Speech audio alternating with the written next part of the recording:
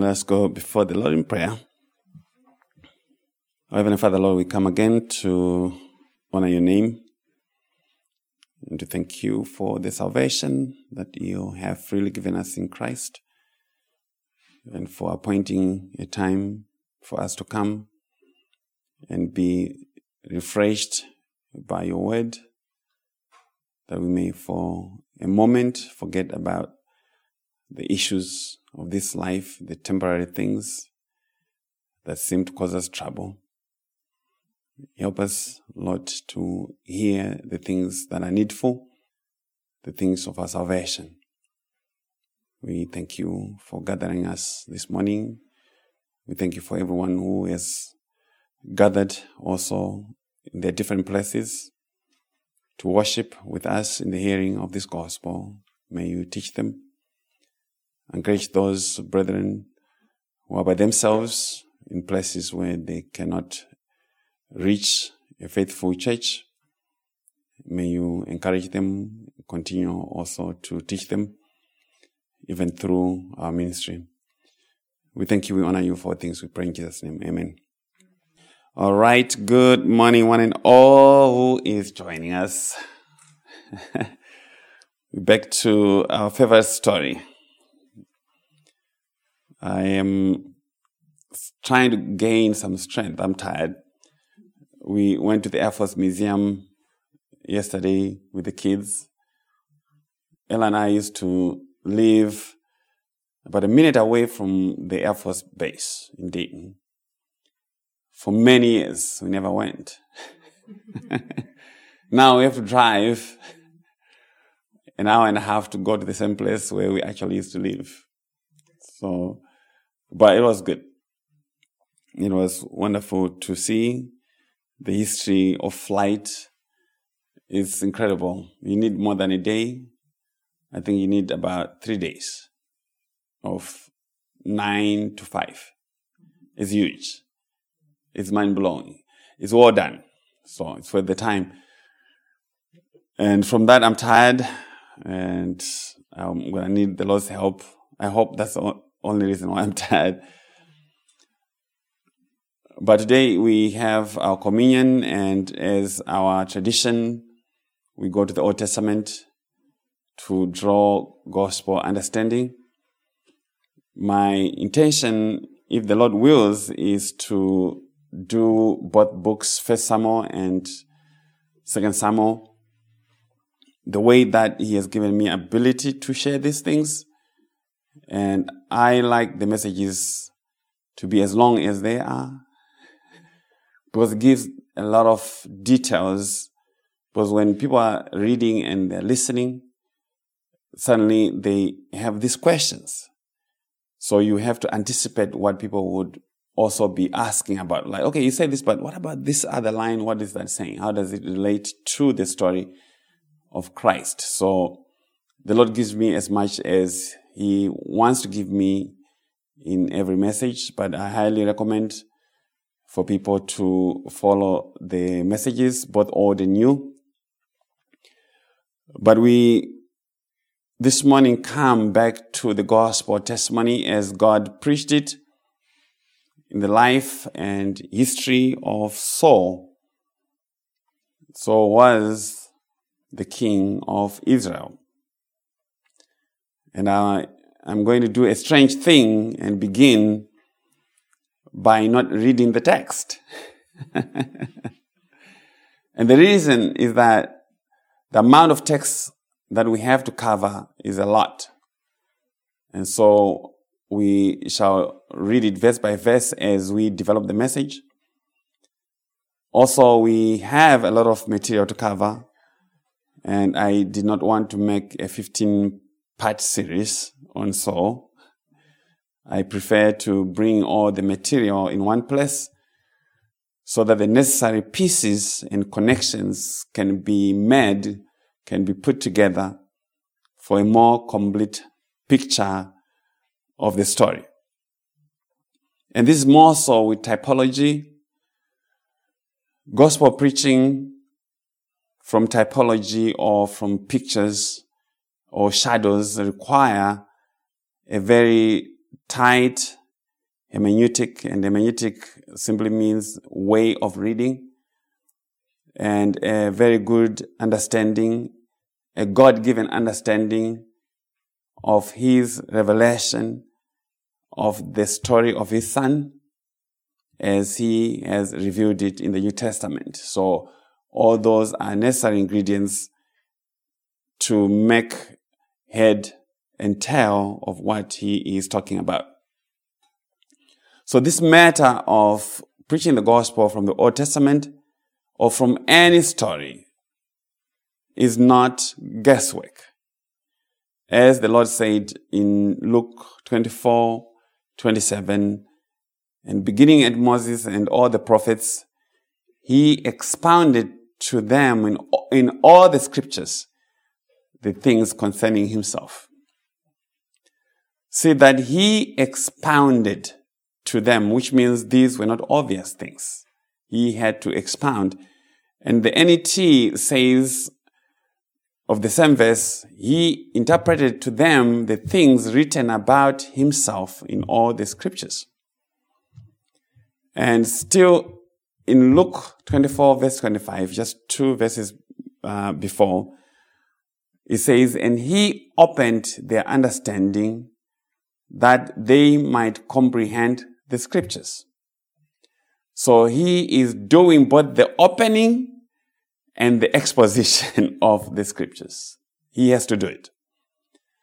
And unless the Lord opens the mind, there's no understanding of Christ, not just from the Old Testament, but from all the scriptures.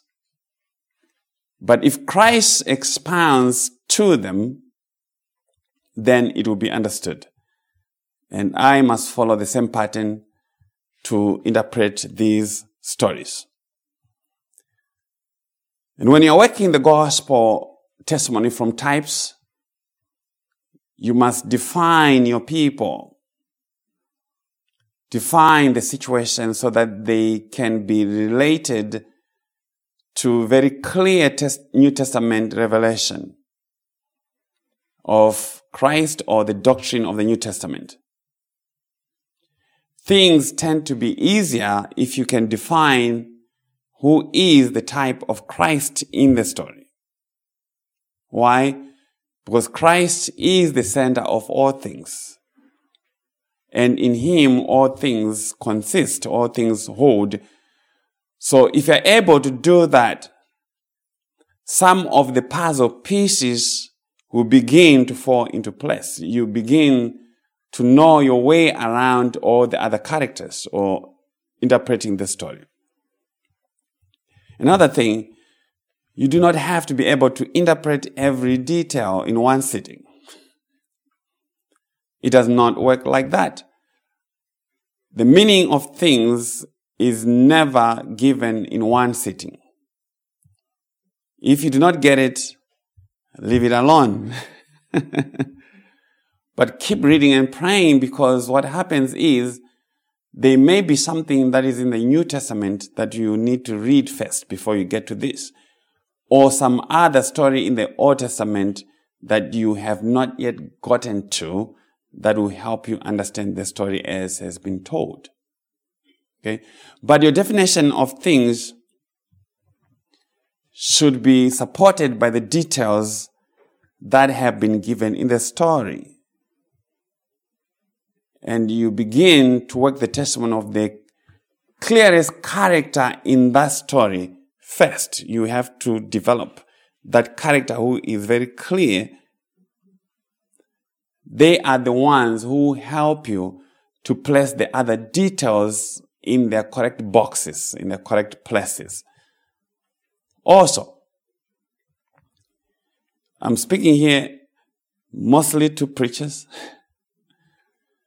You must give justification from the story why this character has been assigned as such and such. Assigned as a type of Christ, as a type of the Holy Spirit, a type of the law, or whatever. And then organize your thinking around that definition of the person. Also, Your explanation of the details should not go contrary to the New Testament revelation. They should say the same thing because it is still the same thing. It is still talking about the one person, and that's Christ. And this is very important to maintain not only a sound hermeneutic, but to be consistent in the telling of the story of Christ, because God has shown himself to be very consistent in the telling of his story. But I'll say this again. I'm very thankful that the Lord has given me such ability to see these things of Christ. It's not something that you go to school for. And there's not really a good book on typology that I've seen myself that I can recommend you to go and read.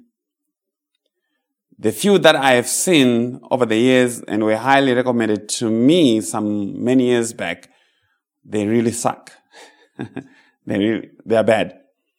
They're very elementary to this subject. But we won't waste much time on that. Let us go to develop our story and see what the Lord will teach us from this story of Jonathan and Saul. I know that people like or love to sentimentalize Jonathan beyond measure. I mean, I have a cousin by the name of Jonathan. He's a nice, cool guy. But they don't ever really go to the understanding of what God means or meant by him. And I won't blame the congregation for these things. I blame the preachers, because they do not go to ask God for help, to just say, God, teach me what I am supposed to know about Christ. They don't. And so you see a lot of corruption with the way Esther, Hannah, and other characters of the Bible are presented. And it drives me crazy. And of course, Miss Potiphar, yeah. People always see themselves as Joseph. That has always bothered me. Because they are not. Their testimony is with Miss Potiphar. But we thank God that we have not learned about these characters that way. And God is continuing to teach us the more needful things about these characters. And so this morning we are going to be crisscrossing between 1 Samuel 13 and 14. And we potentially have 3 headings, maybe 4, because of the details that are in the text. But as I said, I did not want to parcel them out, as we have a lot of chapters to cover in 1 Samuel and 2 Samuel. So with that introduction, here are the titles of our message. Number 1, no weapons for the army. No weapons for the army. Number 2, Jonathan defeats the Philistines. Jonathan defeats the Philistines. And number 3, Saul's rash vow. Saul made a rash vow, or just Saul's vow. And then the summary of that is Saul, Jonathan, and the gospel. I think that's probably what I'm going to put on the website when I post the message. Saul, Jonathan, and the gospel. And we'll begin at verse 1 of 1 Samuel 14.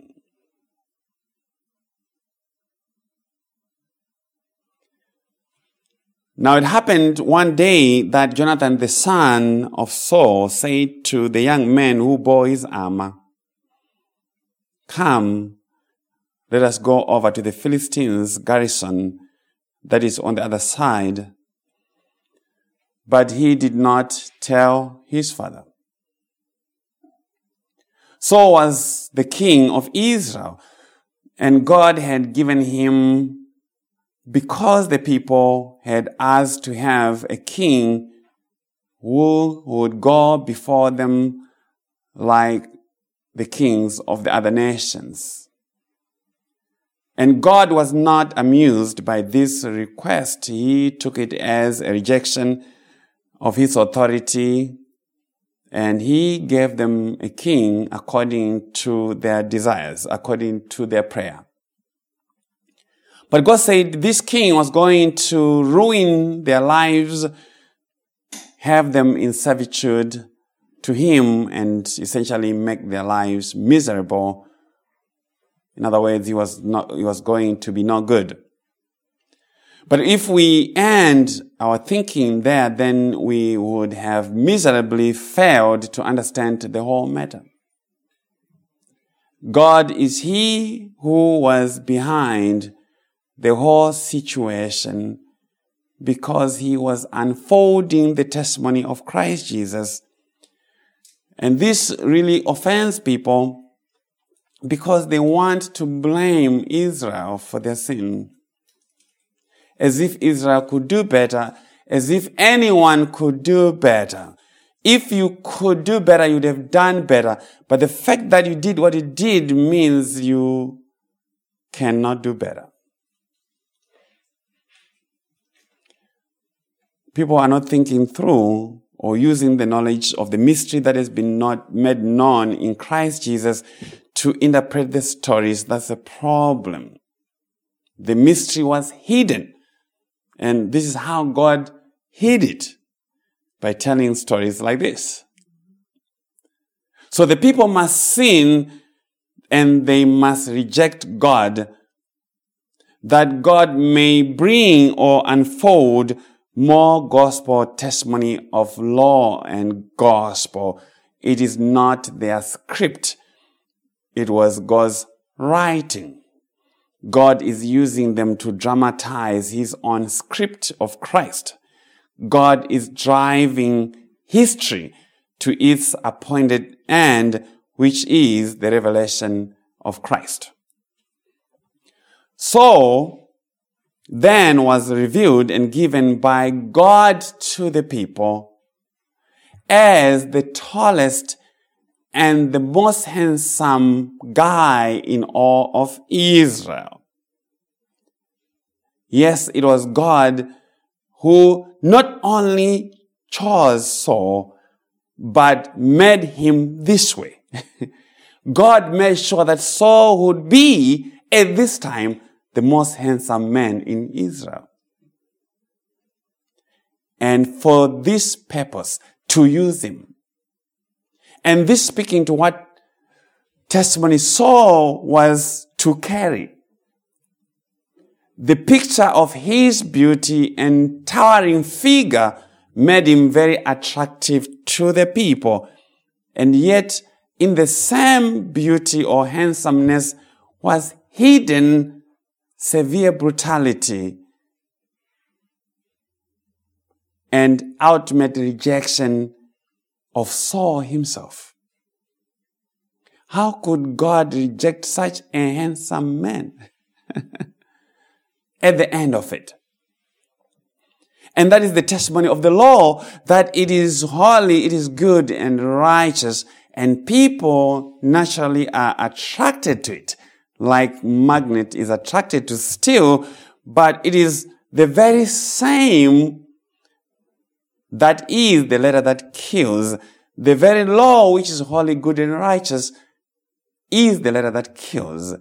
It is the ministry of death and condemnation.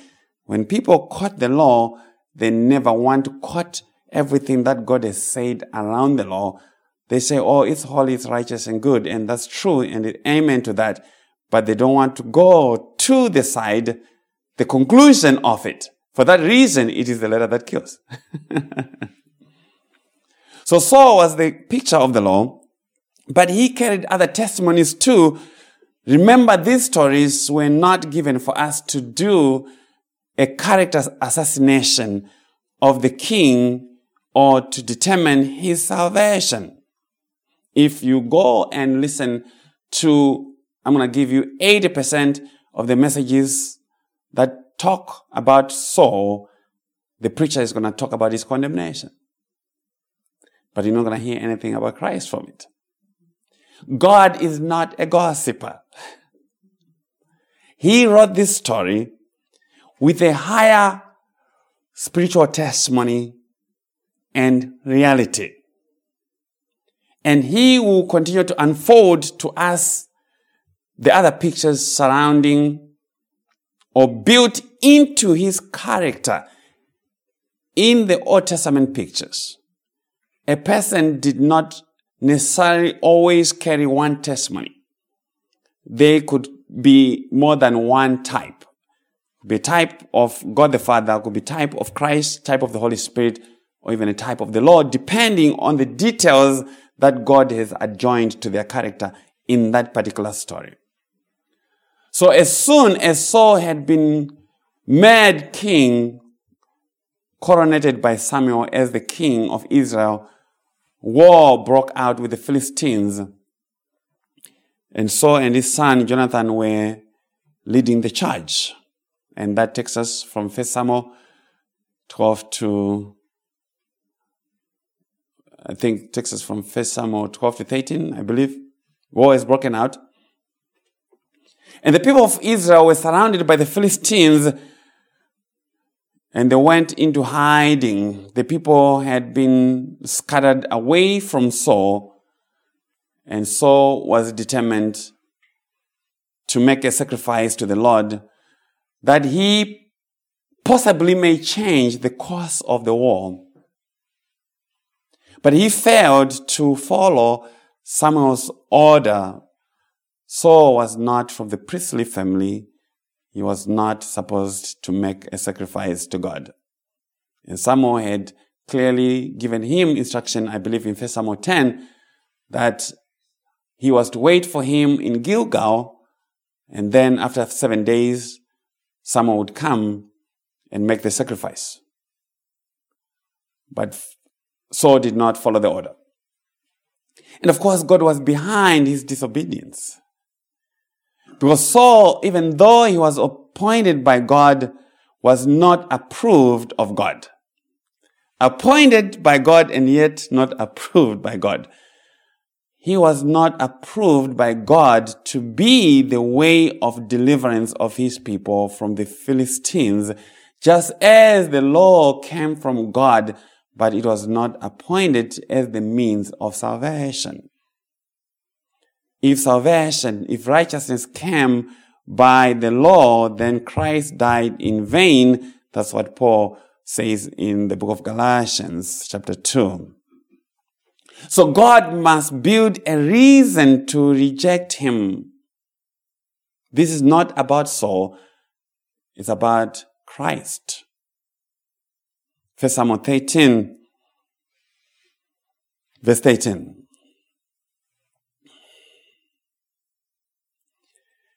And Samuel said to Saul, "You have done foolishly. You have not kept the commandment of the Lord your God, which he commanded you. For now the Lord would have established your kingdom over Israel forever. But now your kingdom shall not continue. The Lord has sought for himself a man after his own heart, and the Lord has commanded him to be commander over his people, because you have not kept what the Lord commanded you."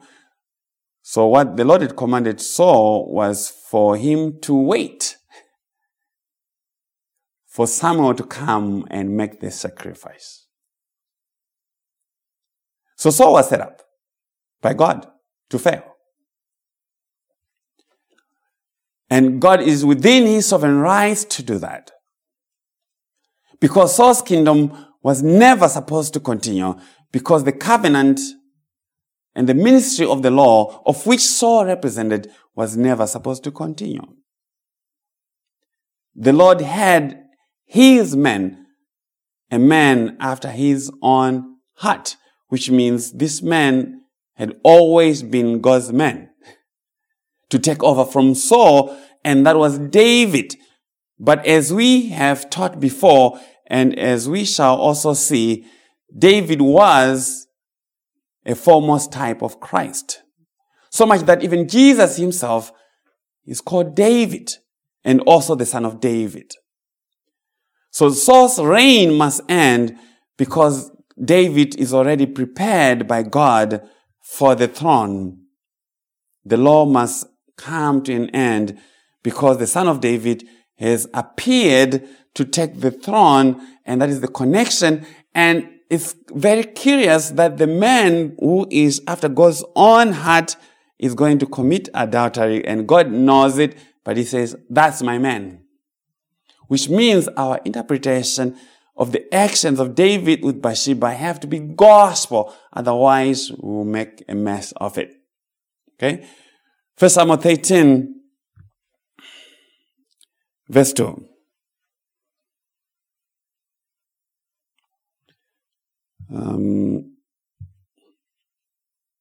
And Saul was sitting in the outskirts of Gibeah under a pomegranate tree, which is in Migron. The people who were with him were about 600 men. Was that 13 or 1 Samuel 14? Huh? It's 13. It's 14. Okay. Because I realized that I may have made a mistake on that. So it's 1 Samuel 14. That's where we are. Verse 2. And Saul was sitting in the outskirts of Gibeah under a pomegranate tree, which is in Migron. The people who were with him were about 600 men. Ahijah, the son of Ahitub, Ichabod's brother, the son of Phinehas, the son of Eli, the Lord's priest in Shiloh, was wearing an ephod, but the people did not know that Jonathan had gone. So Saul had his men, but apparently Jonathan had made a secret escape. He left their congregation, and that for a gospel testimony, as we shall see. Verse 4, between the passes by which Jonathan sought to go over to the Philistines' garrison, there was a sharp rock on one side and a sharp rock on the other side. And the name of one was Bozez and the name of the other Seneh. The front of one faced northward opposite Michmash and the other southward opposite Gibeah. So to reach the outpost of the Philistines, Jonathan had to go through two cliffs on which there was sharp rocks on either side. A sharp rock on the one side and one on the other. And thus he had to pass through the valley that was divided this way for him to get to the Philistines. And that for another gospel testimony, as we shall see. Verse 6, then Jonathan said to the young man who bore his armor, come, let us go over to the garrison of these uncircumcised. It may be that the Lord will work for us. For nothing restrains the Lord from serving by many or by few. So Jonathan was in the company of a certain young man who was his armor bearer. And this young man's name was not given us. And I suppose, for reasons that I shall give later, that he was a picture of the Holy Spirit. But let us look at the words of Jonathan. He said, let us go to the garrison of the Philistines and to do what? To cause trouble, to fight them. These who are the uncircumcised, to say these who are not God's people. But we shall not go in our strength, but in the hope that the Lord will work for us a victory, even in the smallness of our number. But why the confidence? For nothing restrains the Lord from saving by many or by a few. Nothing stops him. In other words, the defeat of God's enemies is not a numbers game. The salvation of his people does not need that many helpers. It is not a synergistic salvation. God is able by himself to subdue all his enemies. And by this we are being given some nuggets about the identity of Jonathan and that of the young man who was his armor bearer. And to develop Jonathan, we have to define his name. His name, Jonathan, means Yahweh has given. Yahweh has given. Yahweh has given what? What has he given?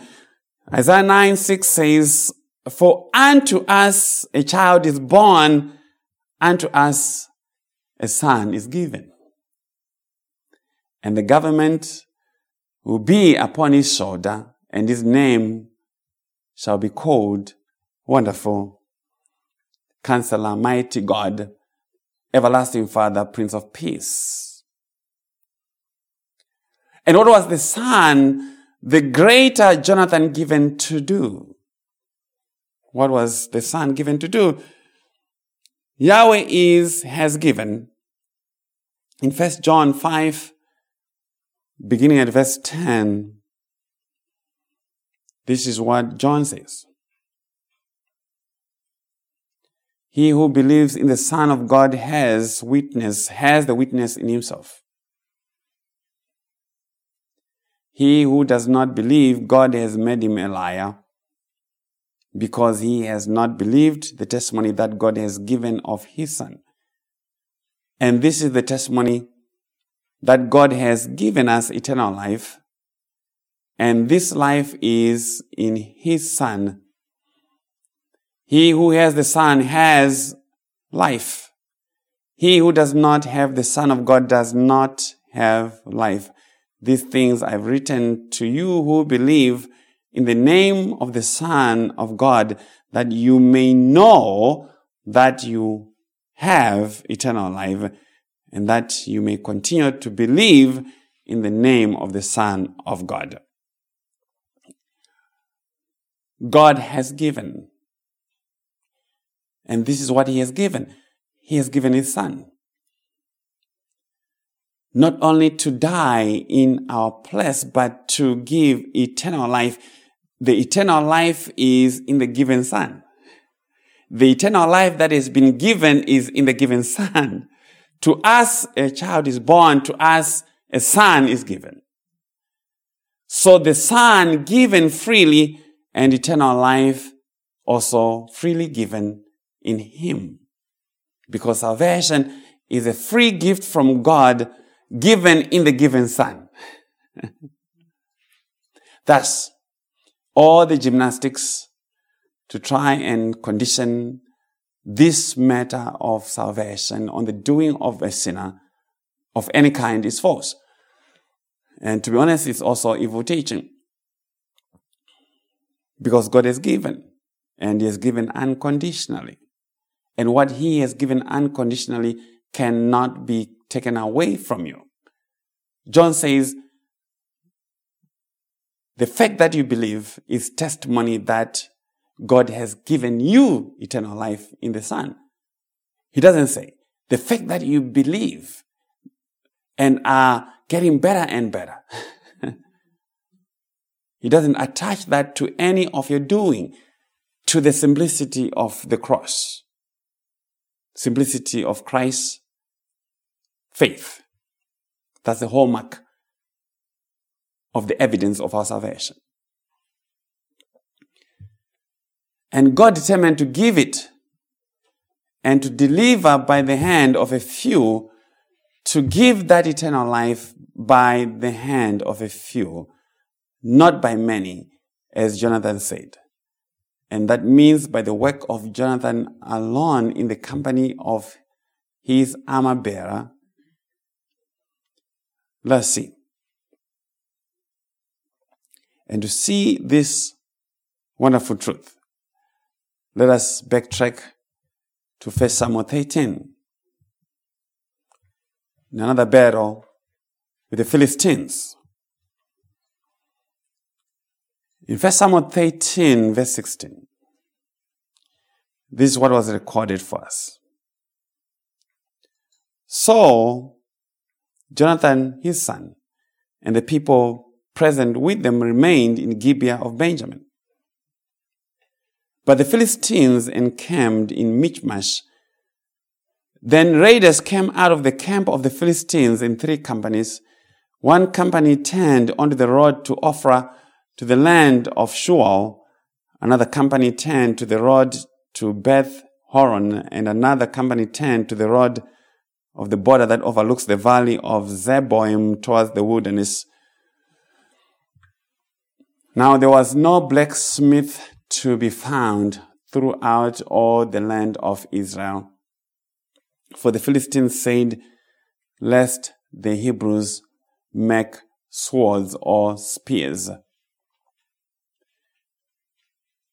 There was no blacksmith to be found throughout all the land of Israel. The Philistines had somehow kept Israel from the knowledge of working metals, metallurgical technology, and the skills of the day to form tools and weapons of war from metal. And they did not allow for any patent infringement either by the Israelites. So they prevented the flow of these beaten metalwork skills. It's called beaten metalwork when you're forming tools out of metal. I studied metalwork in high school. Lest they would learn to enrich their own uranium and become like the rocket boys of North Korea. That's the conversation. This is the conversation.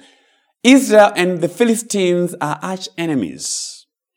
And the Philistines are making sure that the technology to sharpen weapons and stuff does not get to the Israelites.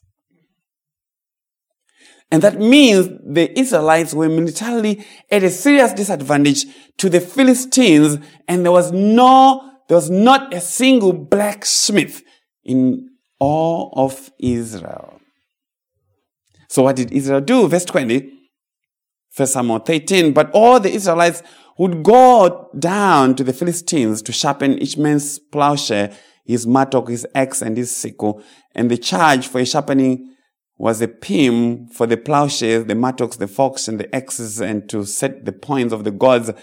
So all that adjustment, the filings, you had to pay. So Israel heavily relied on their enemies to sharpen their tools and weapons for them. You can see the conflict of interest in that. And this was the result of such an arrangement. It was very purposeful on the side of the Philistines. Verse 22. So it came about on the day of battle that there was neither sword nor spear found in the hand of any of the people who were with Saul and Jonathan. Essentially to say Israel had been demilitarized by the Philistines. But the text says, they were found with Saul and Jonathan and his son. They were found with Saul and Jonathan his son. So, in all of Israel, only Saul, the king, and Jonathan his son had weapons of war.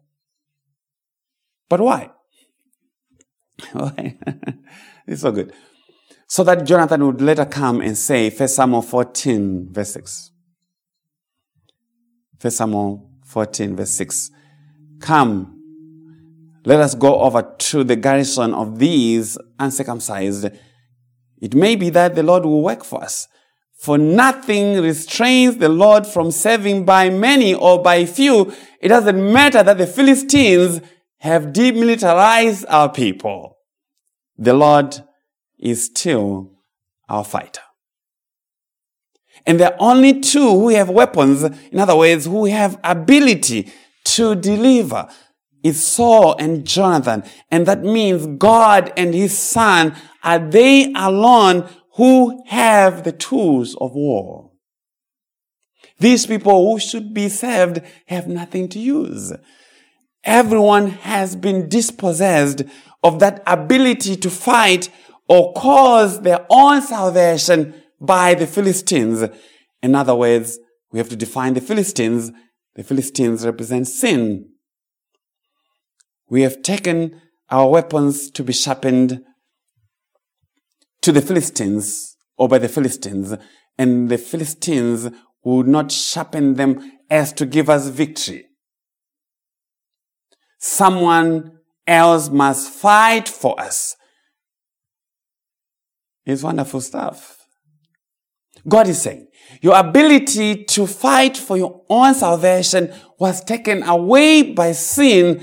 The Philistines took it. If you should be delivered, it has to be the work of the Father and the Son alone. They alone have the power.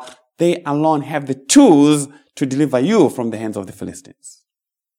1 Samuel 14, verse 7. So his armor-bearer said to him, do all that is in your heart. Go then, here I am, according to your heart. Jonathan must go to war against the Philistines. And Jonathan is not afraid. That is the only one who has the tools. And he gets encouragement from his armor-bearer. And that means the young man represents the testimony of the Holy Spirit, who was with Christ Jesus as he came to fight against the Philistines. That is our sin. That is the principalities, the powers, the rulers of the darkness of this age, the spiritual horse of wickedness in the heavenly places. Christ Jesus came in the power of the Spirit. That's why this young man is in the company of Jonathan. He's not the one doing the fighting. He's there to give encouragement. Let's go to Ephesians 6:10. Ephesians 6:10, Lord have mercy, where we are and where the time is. And we haven't even started the nuggets. Ephesians 6:10, finally, my brethren, be strong in the Lord and in the power of his might. Verse 11, put on the whole armor of God that you may be able to stand against the wiles of the devil.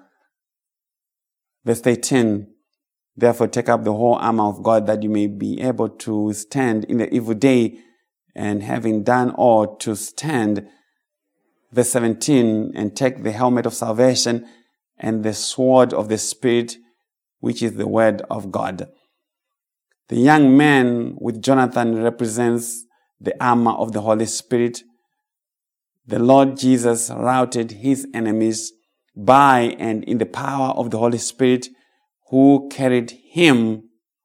And this is why Jonathan and this young man must pass through this valley with two sharp-edged rocks on either side. Two sharp-edged rocks. I think they exegete Christ Jesus, the two sharp-edged sword, the word of God, who also was the rock. He is the one. Okay? Verse 8 will substantiate that. Verse 8 of 1 Samuel 14. Then Jonathan said, very well, let us cross over to these men and we will show ourselves to them. If they say thus to us, wait until we come to you, then we will stand still in our place and not go up to them. So Jonathan must cross over to where these Philistines were. He does not want them to cross over to him. He wants to cross over to where they are. Why? Because Christ Jesus must cross over to come where sin was, as to fight and defeat it. And How did Christ cross over? Through the incarnation. He has to leave the Father, and this is why Jonathan disappeared. And when he disappeared, he just was not disappearing to disappear. He was disappearing to go fight the Philistines. Hear this.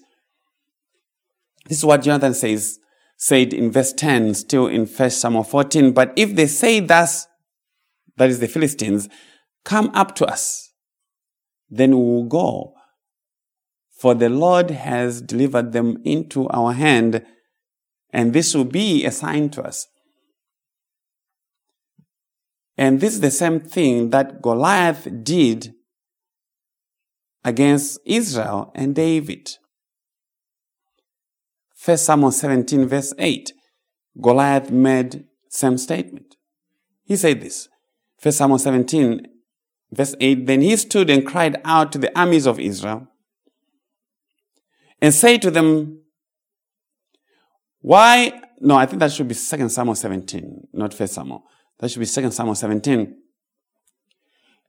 Then he stood and cried out to the armies of Israel and said to them, why have you come out to line up for battle? Am I not a Philistine, and you the servants of Saul? Choose a man for yourselves, and let him come down to me. Let the man who can fight, the man that will stand for you, come down to me. Come down from where? Because he cannot be found among the children of men. The man who is able to fight Goliath cannot be found from among the children of men. He must come down from heaven by the incarnation. And David is he who comes down. But when he comes down, it means one thing. His enemies have already been delivered into his hands by God. His victory is certain. When Jesus came, he said, I have come to give my life as a ransom for the many. I have come to win this thing. Okay? So when he comes down, it means the victory is certain. The enemies have been given over into his hands. So both of them, going back to 1 Samuel 14, so both of them showed themselves to the garrison of the Philistines.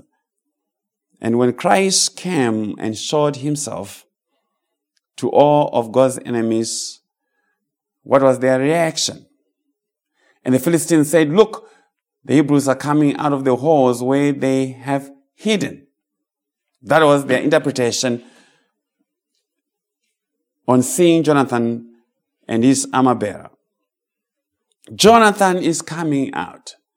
The Hebrews are coming out from their hiding. Jonathan is coming out representing all the Hebrews against the Philistines. And he is coming out as if he had been hiding.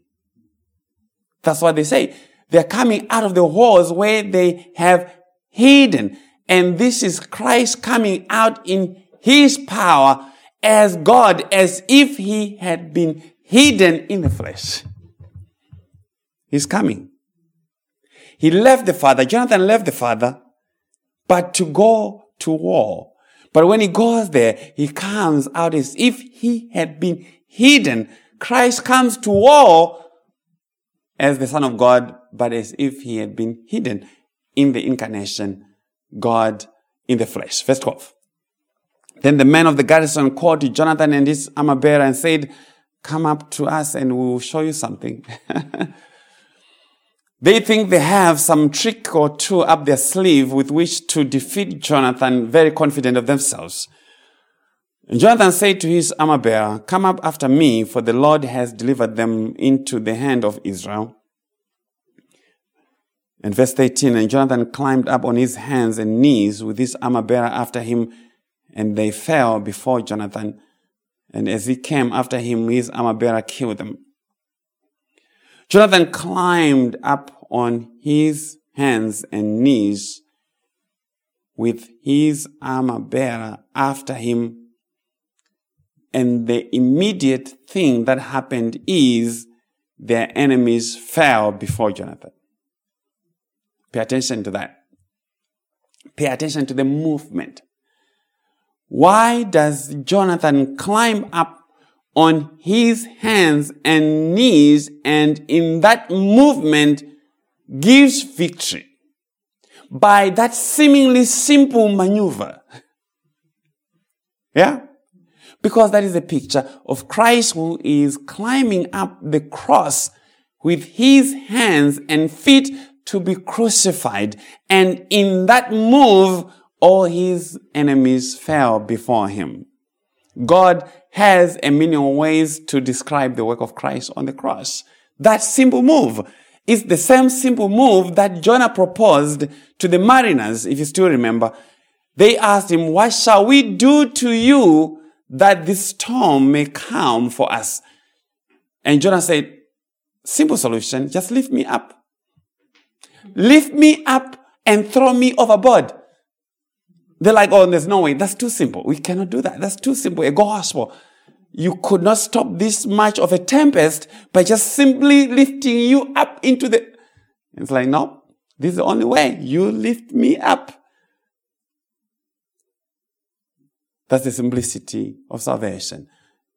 That movement, Jonathan just makes a cross movement, and the enemies fell before him. Verse 14 and 15. That first slaughter which Jonathan and his armor-bearer made was about 20 men within about half an acre of land. And there was trembling in the camp, in the field, and among all the people. The garrison and the raiders also trembled, and the earth quaked. So it was a very great trembling in the course or in the aftermath of that victory. A great slaughter, a great trembling in the field and among the people. The garrison and the raiders were shaking, and the earth quaked. How is that for just some storytelling? The earth quaking. Jonathan did not throw a nuclear bomb, because that would be what you expect. These big 2,000 whatever size or weight bombs that would cause the earth to shake. What event of deliverance caused the earth to shake? This was looking to the victory of the Lord Jesus when he was lifted up on the cross and when he yielded his spirit to death. Matthew 27.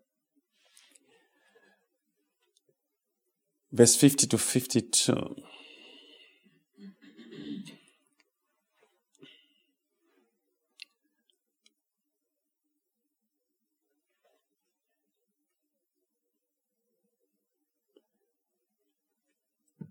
And Jesus cried out again with a loud voice and yielded up his spirit.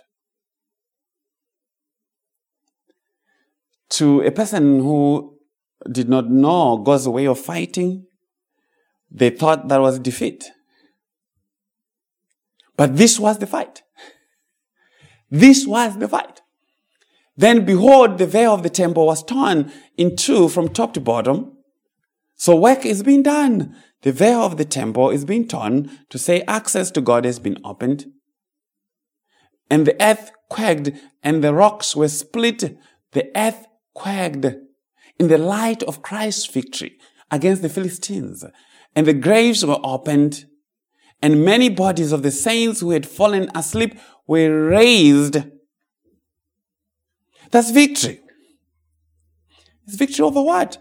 Over sin and death. When the dead are being raised to life, that's salvation. That's what he was accomplishing. He's overcoming the Philistines. And now, we'll see more definition to the person and work of Jonathan to substantiate what I've just shared so far. 1 Samuel 14, verse 16 and 17. Now the watchmen of Saul in Gibeah of Benjamin looked, and there was the multitude melting away, and they went here and there in confusion, obviously. Then Saul said to the people who were with him, now call the roll and see who has gone from us. And when they had called the roll, surprisingly, Jonathan and his armor bearer were not there.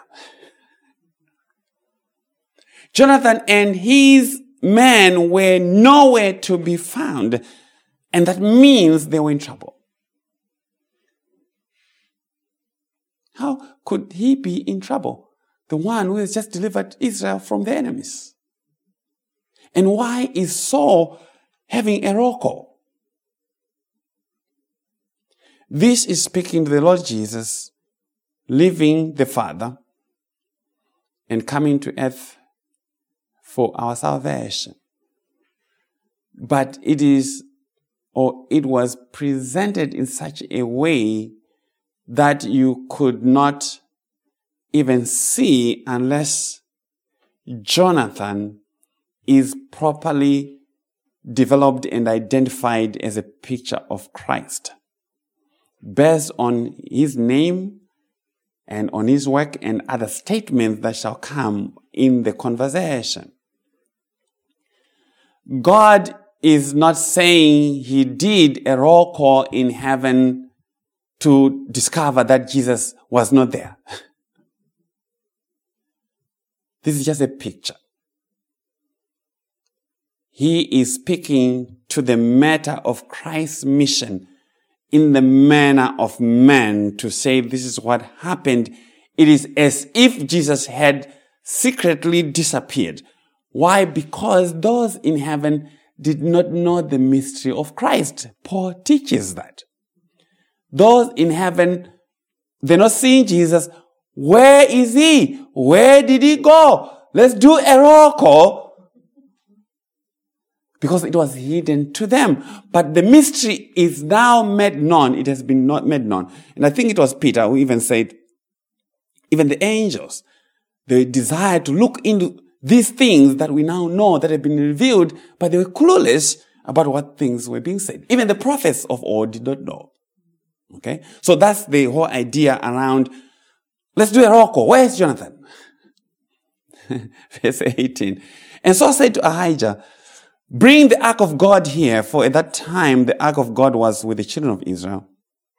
Now it happened while Saul talked to the priests that the noise which was in the camp of the Philistines continued to increase.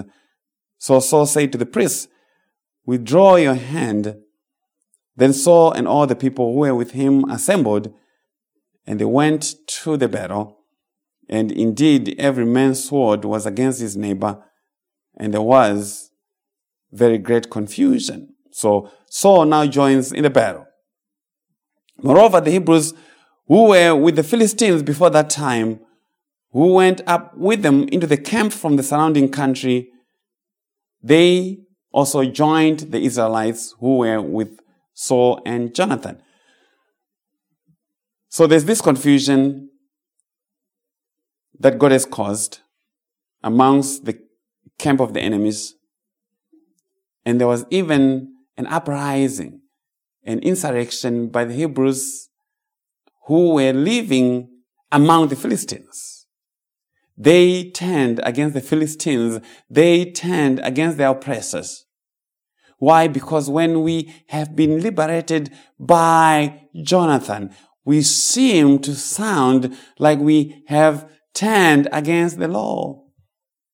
Why? Because the power of sin is in the law.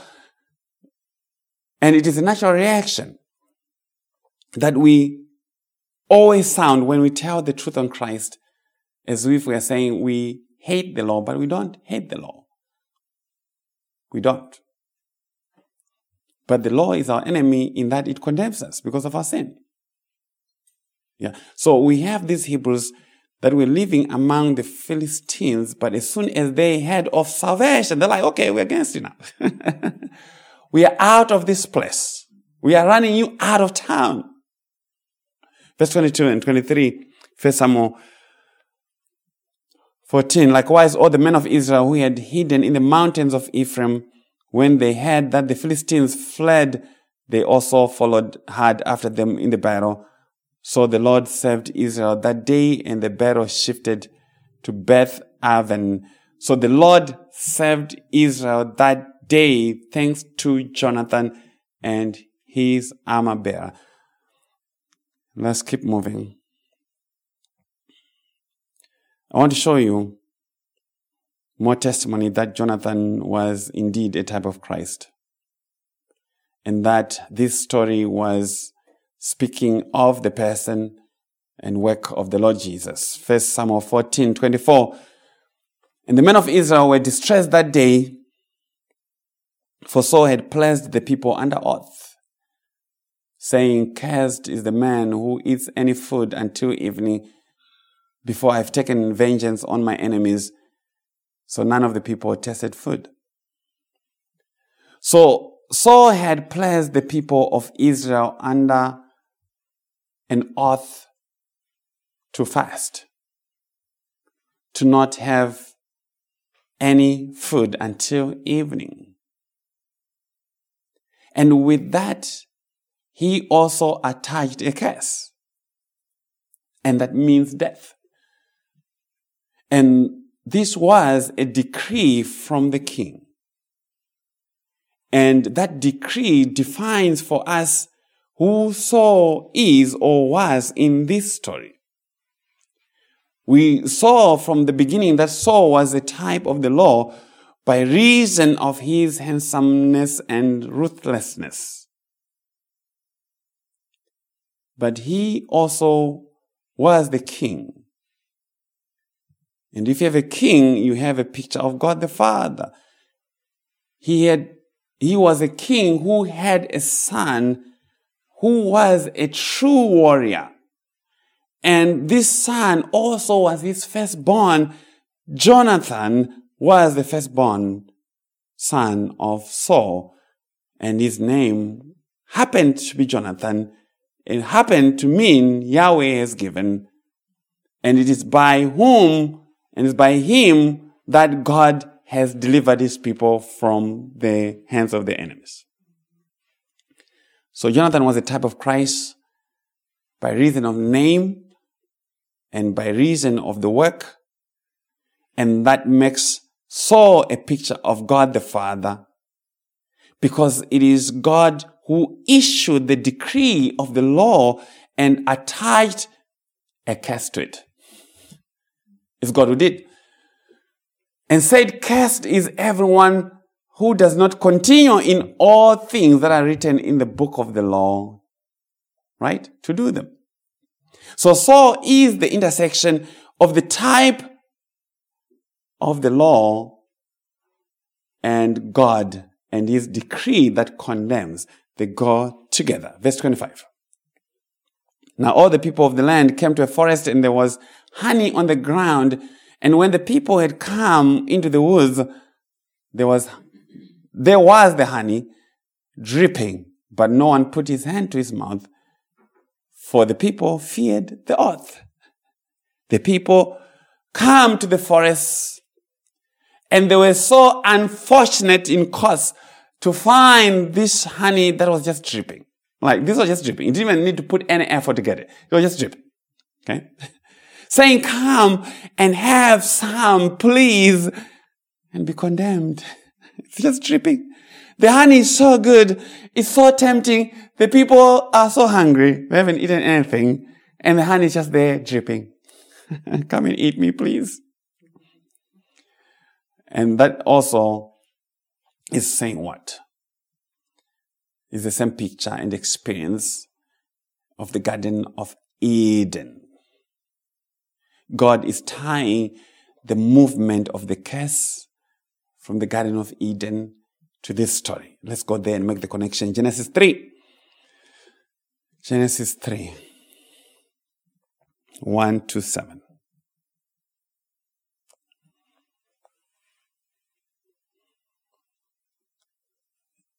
Moses says, "Now the serpent was more cunning than any beast of the field, which the Lord God had made. And he said to the woman, Has God indeed said, You shall not eat of every tree of the garden?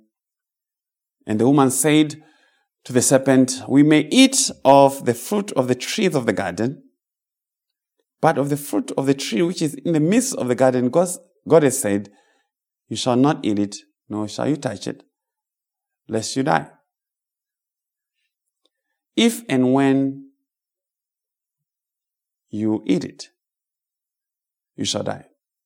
In other words, there's a curse that has been attached to eating of the tree or from the tree, as there was a curse attached to Saul's oath. Saul's vow was a reminder, a recapitulation of the Garden of Eden. Saul is most definitely the picture of God here. Let's continue verse 4 of Genesis 3. Then the serpent said to the woman, "You surely not die." God is making it up. "For God knows that in the day you eat of it, your eyes will be opened and your IQ is going to be so good. You're going to be so smart. And you'll be like God." See how, that's incredible. From where you are, Eve, you're going to be so smart. You're going to be like God. And also, knowing good and evil. So when the woman saw that the tree was good for food, that it was pleasant to the eyes, and a tree desirable to make one wise, she took of its fruit and ate. She also gave to her husband with her, and he ate.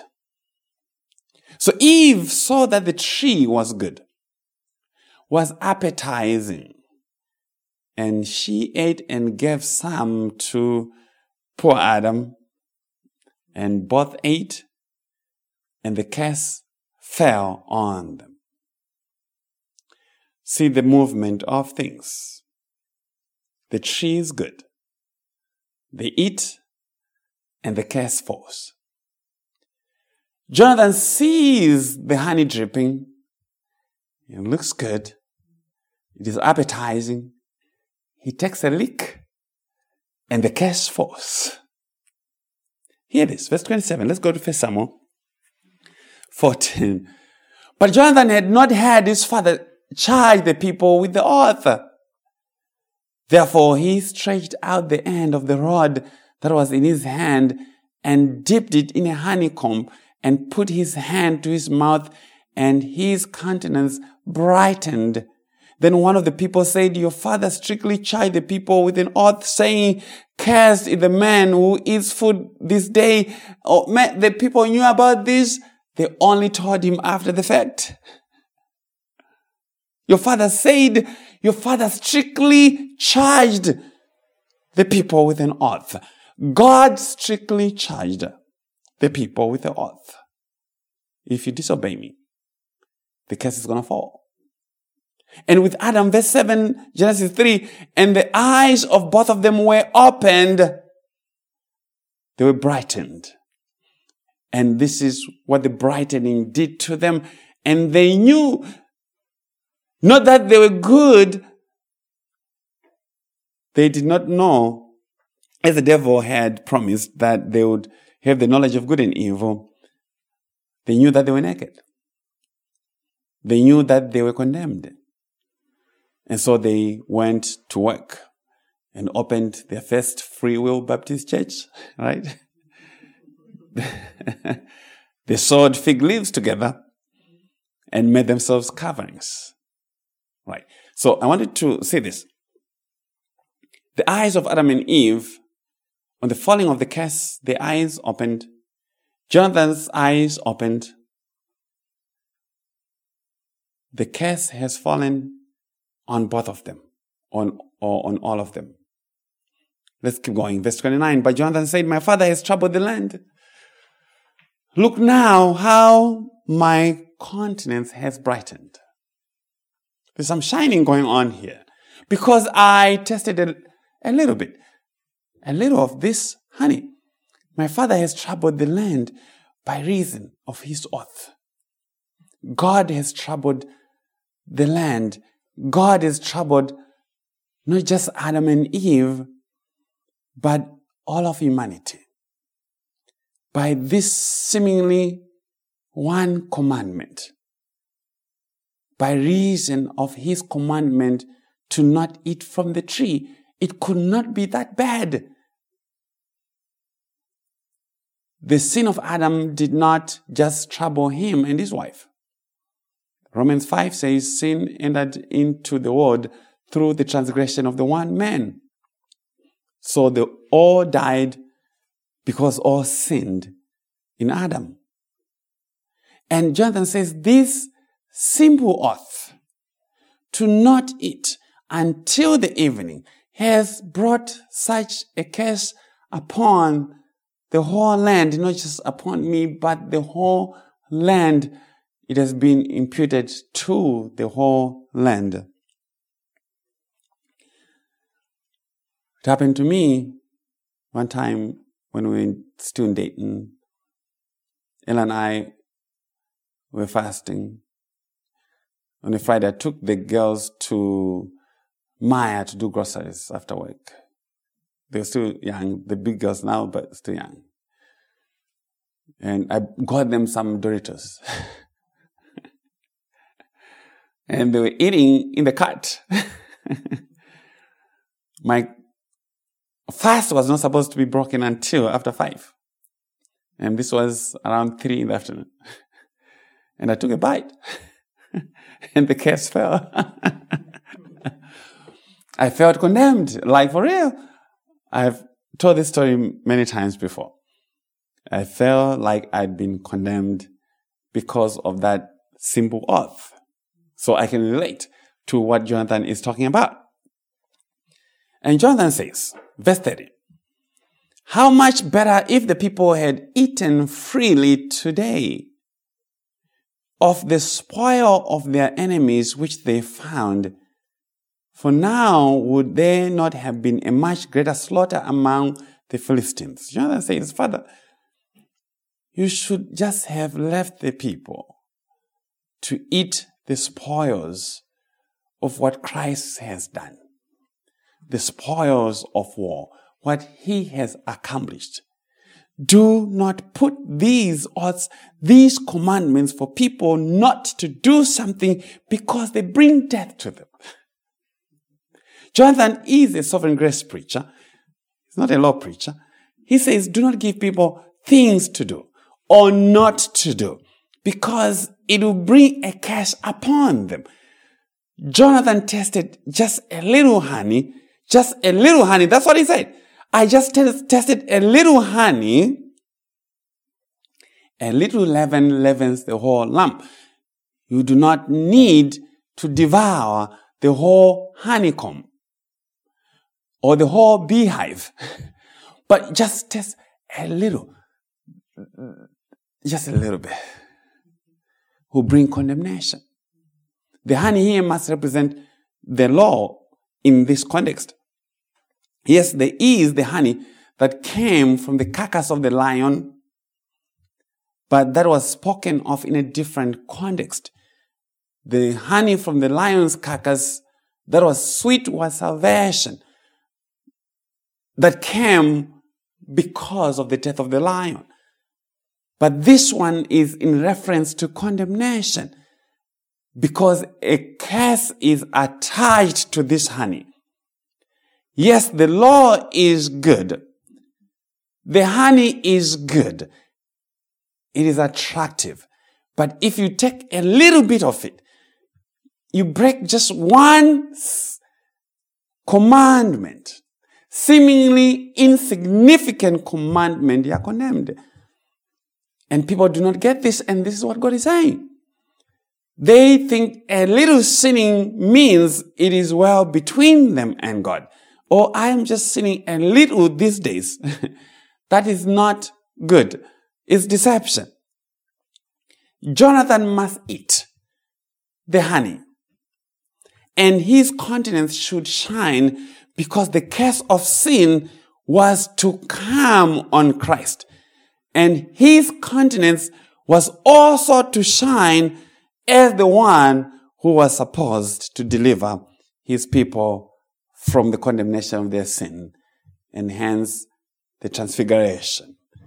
That's the shining of the countenance of Christ, as the one who has come to eat what we have eaten. Okay? And yet, without sin. Verse 31. Now, they had driven back the Philistines that day from Michmash to Aijalon. So the people were very faint. And the people rised on the spoil and took sheep, oxen, and calves and slaughtered them on the ground, and the people ate them with the blood. Then they told Saul, saying, "Look, the people are sinning against the Lord by eating with the blood." God had told Israel not to eat or drink the blood of animals. And these people are going crazy. They're eating everything.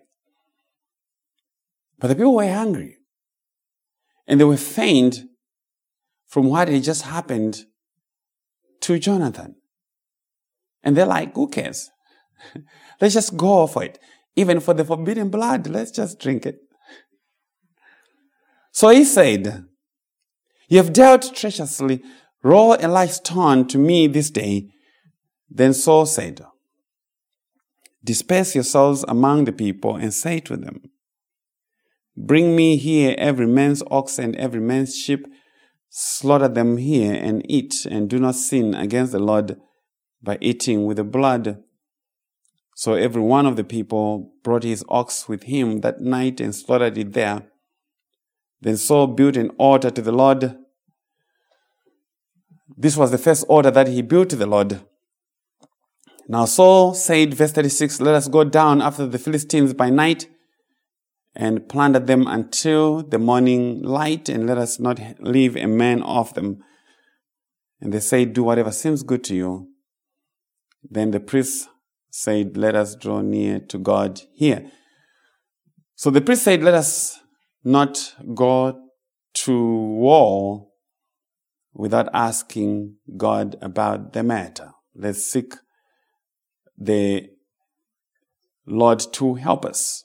Yeah, verse 37. So asked counsel of God, "Shall I go down after the Philistines? Will you deliver them into the hand of Israel?" But he did not answer him that day.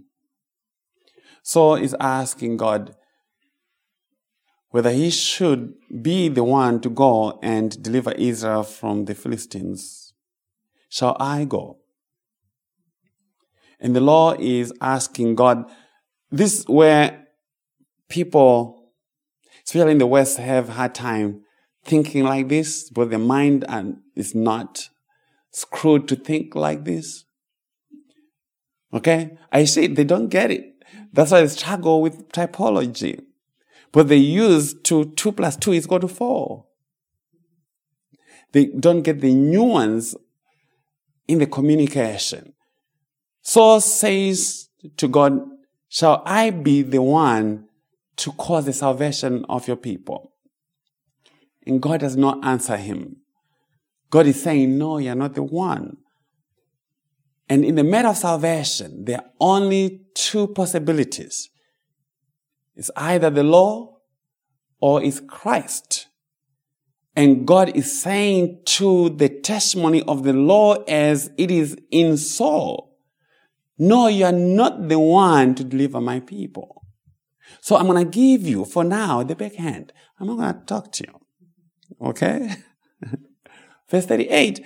And Saul said, "Come over here, all you chiefs of the people, and know and see what this sin was today." So Saul is curious. He needs to find out why he can't go.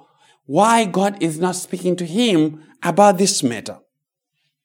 So Saul interpreted or attributed the non-response to some sin that someone in the camp had done. Okay? Verse 39. For as the Lord lives, who saves Israel, though it be in Jonathan my son, he shall surely die. Right there. God is telling us where this is going. It's not going to be deliverance by Saul. It's going to be by his son. Okay? This is a very curious statement by Saul. He takes this matter several notches higher and said, even if this sin that has caused God to not talk to me was committed by my own son, Jonathan, he must die. And Saul had 2 other sons too. But he said, no. If it's this Jonathan, he too must die. And that was a prophetic statement. The firstborn of Pharaoh must die for the people to be set free. The son born from the sin of David and Bathsheba must die, said Nathan the prophet, and that was Christ Jesus.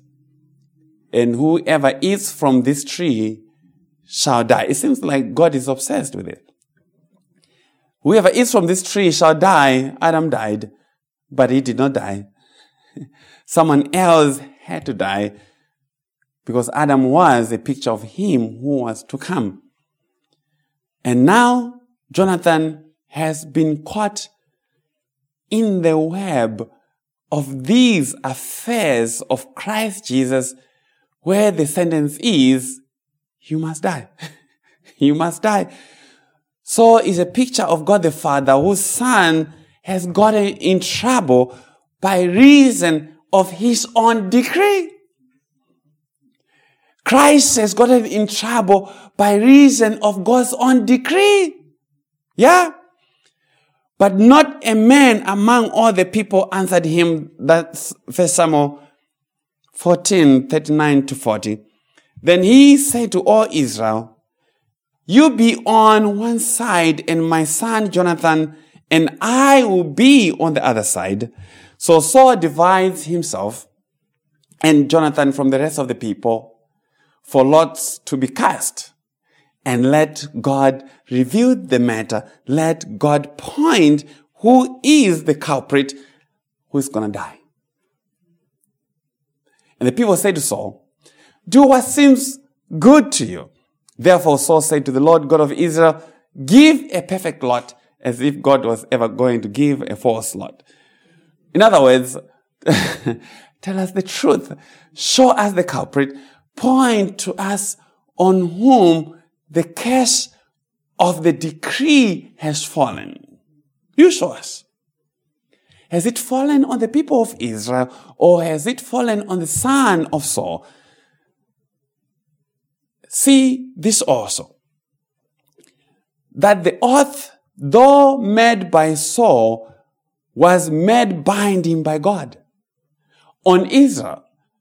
Saul did not ask God for it to be binding, which means it's God who made it binding. So which means it's God who made Saul to make the oath. And that tells you, again, as I say, that Saul is a picture of God the Father. And as I've been saying, so going back to verse 41, So Saul and Jonathan were taken. So the lot has been cast. Jonathan and Saul on one side, and Israel on one side. So it isolates Saul and his son, and another lot was cast. Saul and Jonathan were taken, but the people escaped. The lot was cast, and Saul and Jonathan were taken, but the people escaped. Escaped from what? They escaped from the condemnation that was in the decree. Because once you have identified the culprit, the people should be set free. I hope you see it.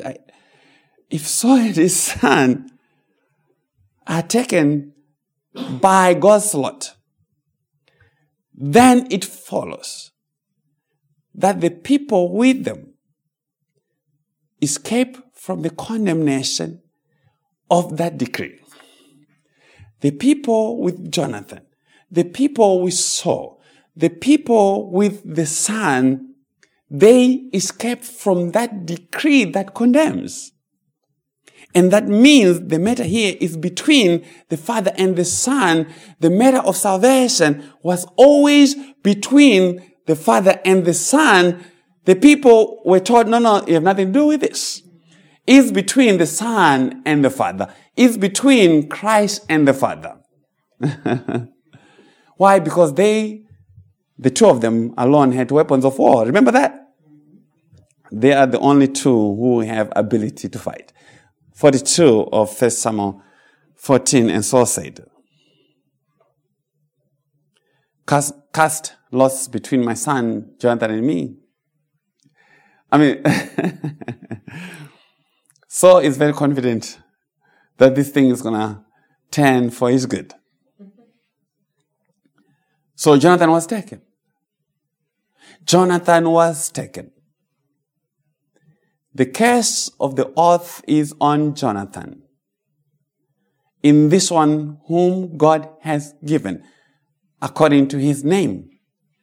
And that means it was not the Father who was to die for our salvation, but the Son who should be given over to death. The Son is the one who's going to be found guilty. Jonathan is the Son who must be taken in the lot. This is election. And Jesus came and said in John 6:27, do not labor for the food which perishes, but for the food which endures to everlasting life, which the Son of Man will give you. Because God the Father has set his seal on him. God has put his seal. God has elected the Son to be the one on whom the curse should fall. Christ became sin. He became sin for us, right? He became the curse, so that we may be made the righteousness of God in him. For cursed is everyone who is hung on a tree. This is where this is all going. Verse 43, then Saul said to Jonathan, tell me what you have done. And Jonathan told him and said, I only tasted a little honey with the end of the rod that was in my hand, so now I must die. I only. That I only thing, I'm telling you, it's going to condemn a lot of people. I only. But Jonathan did not lie, even though he knew that he was facing death. He told the truth. Just as Jesus told the truth when the soldiers came for him and Jesus asked them, who are you seeking? And they said, we are seeking Jesus of Nazareth. And he said, I am he. But if you seek me, let these go their way. So if you have found Jonathan, let all of Israel escape the condemnation. Let all of God's people escape the condemnation. And that's Christ Jesus, who for the joy that was set before him endured the cross, despising the shame, and has now sat down at the right hand of the throne of God. That's Hebrews 12, verse 2. But Jonathan says, so now I must die. The Son was given to die. He came to ransom the many by his death. And Saul said in verse 44, Saul answered, God do so and more also, for you shall surely die, Jonathan. Saul condemns his son to death and said, you, Jonathan, shall surely die. God condemns Adam. Remember, Adam is also called the Son of God. It says, you, the Son of God, shall surely die when you eat from this tree. You, Christ Jesus, the Son of God, shall surely die. You, Son of David, shall surely die, because you have entered and taken the place of your sinful people. So the Christ must be condemned to death, but there's also other testimony in the aftermath of that death. Verse 45. So Jonathan has died here. Just as Adam died but did not die. Jonathan has already died in this conversation. He is already condemned. But the people say to Saul, shall Jonathan die, who has accomplished this great deliverance in Israel? Certainly not. As the Lord lives, not one hair of his head shall fall to the ground, for he has worked with God this day. So the people rescued Jonathan, and he did not die. What is happening here? The twist and the ordering of the conversation really needs God's grace to follow. You would think that what the people said should have been Jonathan speaking on behalf of them. But no, it was the very opposite. The people were now defending Jonathan before his own father and say, oh no, Jonathan is not going to die because he died already. He accomplished our salvation. Hear this. The people have an ironclad reason for why Jonathan cannot die. The reason is one, he says, because he has already saved his people. He has already delivered his people. He has accomplished a great deliverance, a great salvation for Israel. So there's no reason to sacrifice him again. So this is conversation that is happening after salvation has already happened. This is testimony of God's people after the cross. This is gospel preaching after the cross. There is pre-cross testimony and post-cross testimony. In other words, the Christ cannot be offered to death again and again because he completed that work. He delivered the people.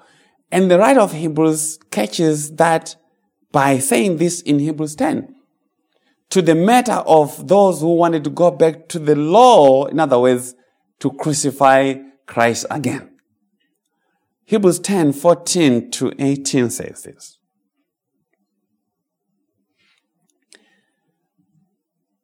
For by one offering, he has perfected forever those who are sanctified. But the Holy Spirit also witnesses to us. For after he had said before, this is the covenant that I will make with them after those days, says the Lord. I'll put my laws into their hearts, and in their minds I'll write them. Then he adds, their sins and their lawless deeds I will remember no more. Now where there is remission of these, there is no longer an offering for sin. Where there is a cancellation of these, there's no reason for Christ to die again.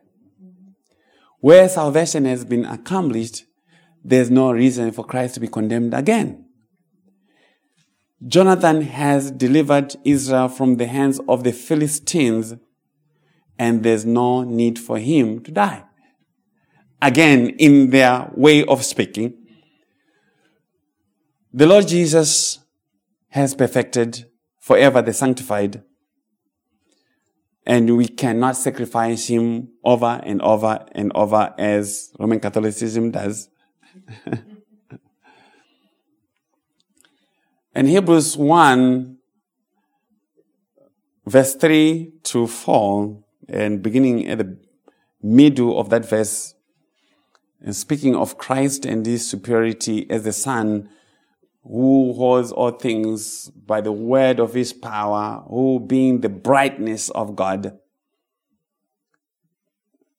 when he had by himself purged our sins, which means had made an end to the purification of sin, he sat down at the right hand of the Majesty on high. So the Christ who is seated means he's done. Having become so much better than the angels, Christ was not an angel. And here, speaking of having become so much better than the angels, is speaking to the humanity side of Christ that has also been lifted in having been joined to the Logos. The humanity of Christ has now been lifted together with him to the right side of God. Okay? It becomes so much better than angels. Because remember, in Psalm 2? He made him a little lower than the angels. That's the reference. And that's speaking to the incarnation of Christ. Made lower, but after the resurrection, he's now been raised together than the angels. So he's going back to his rightful place. Okay? So having become so much better than the angels, as he has by inheritance obtained a more excellent name than they. So Christ has a name that's more excellent than the angels. And if there's a name that is above the angels, that's the name of God. So that also tells you that the Son is God. So this Christ, this Son of God, this Jonathan, does not suffer from the weakness of the law and its priesthood, who continued to sacrifice over and over because their work never made anything perfect. Okay? This Jonathan, once he delivered from the Philistines, God is kind of working the testimony backwards.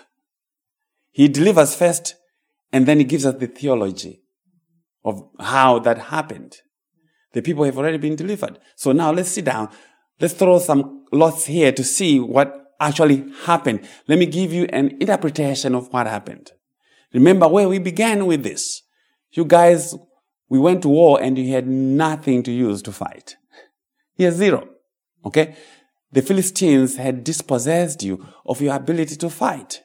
Sin had taken your ability to fight. You could not be righteous. So if you should be saved, it has to be by the work of Jonathan. And so the curse must fall on Jonathan. But when Jonathan has finished delivering, he's not dying again.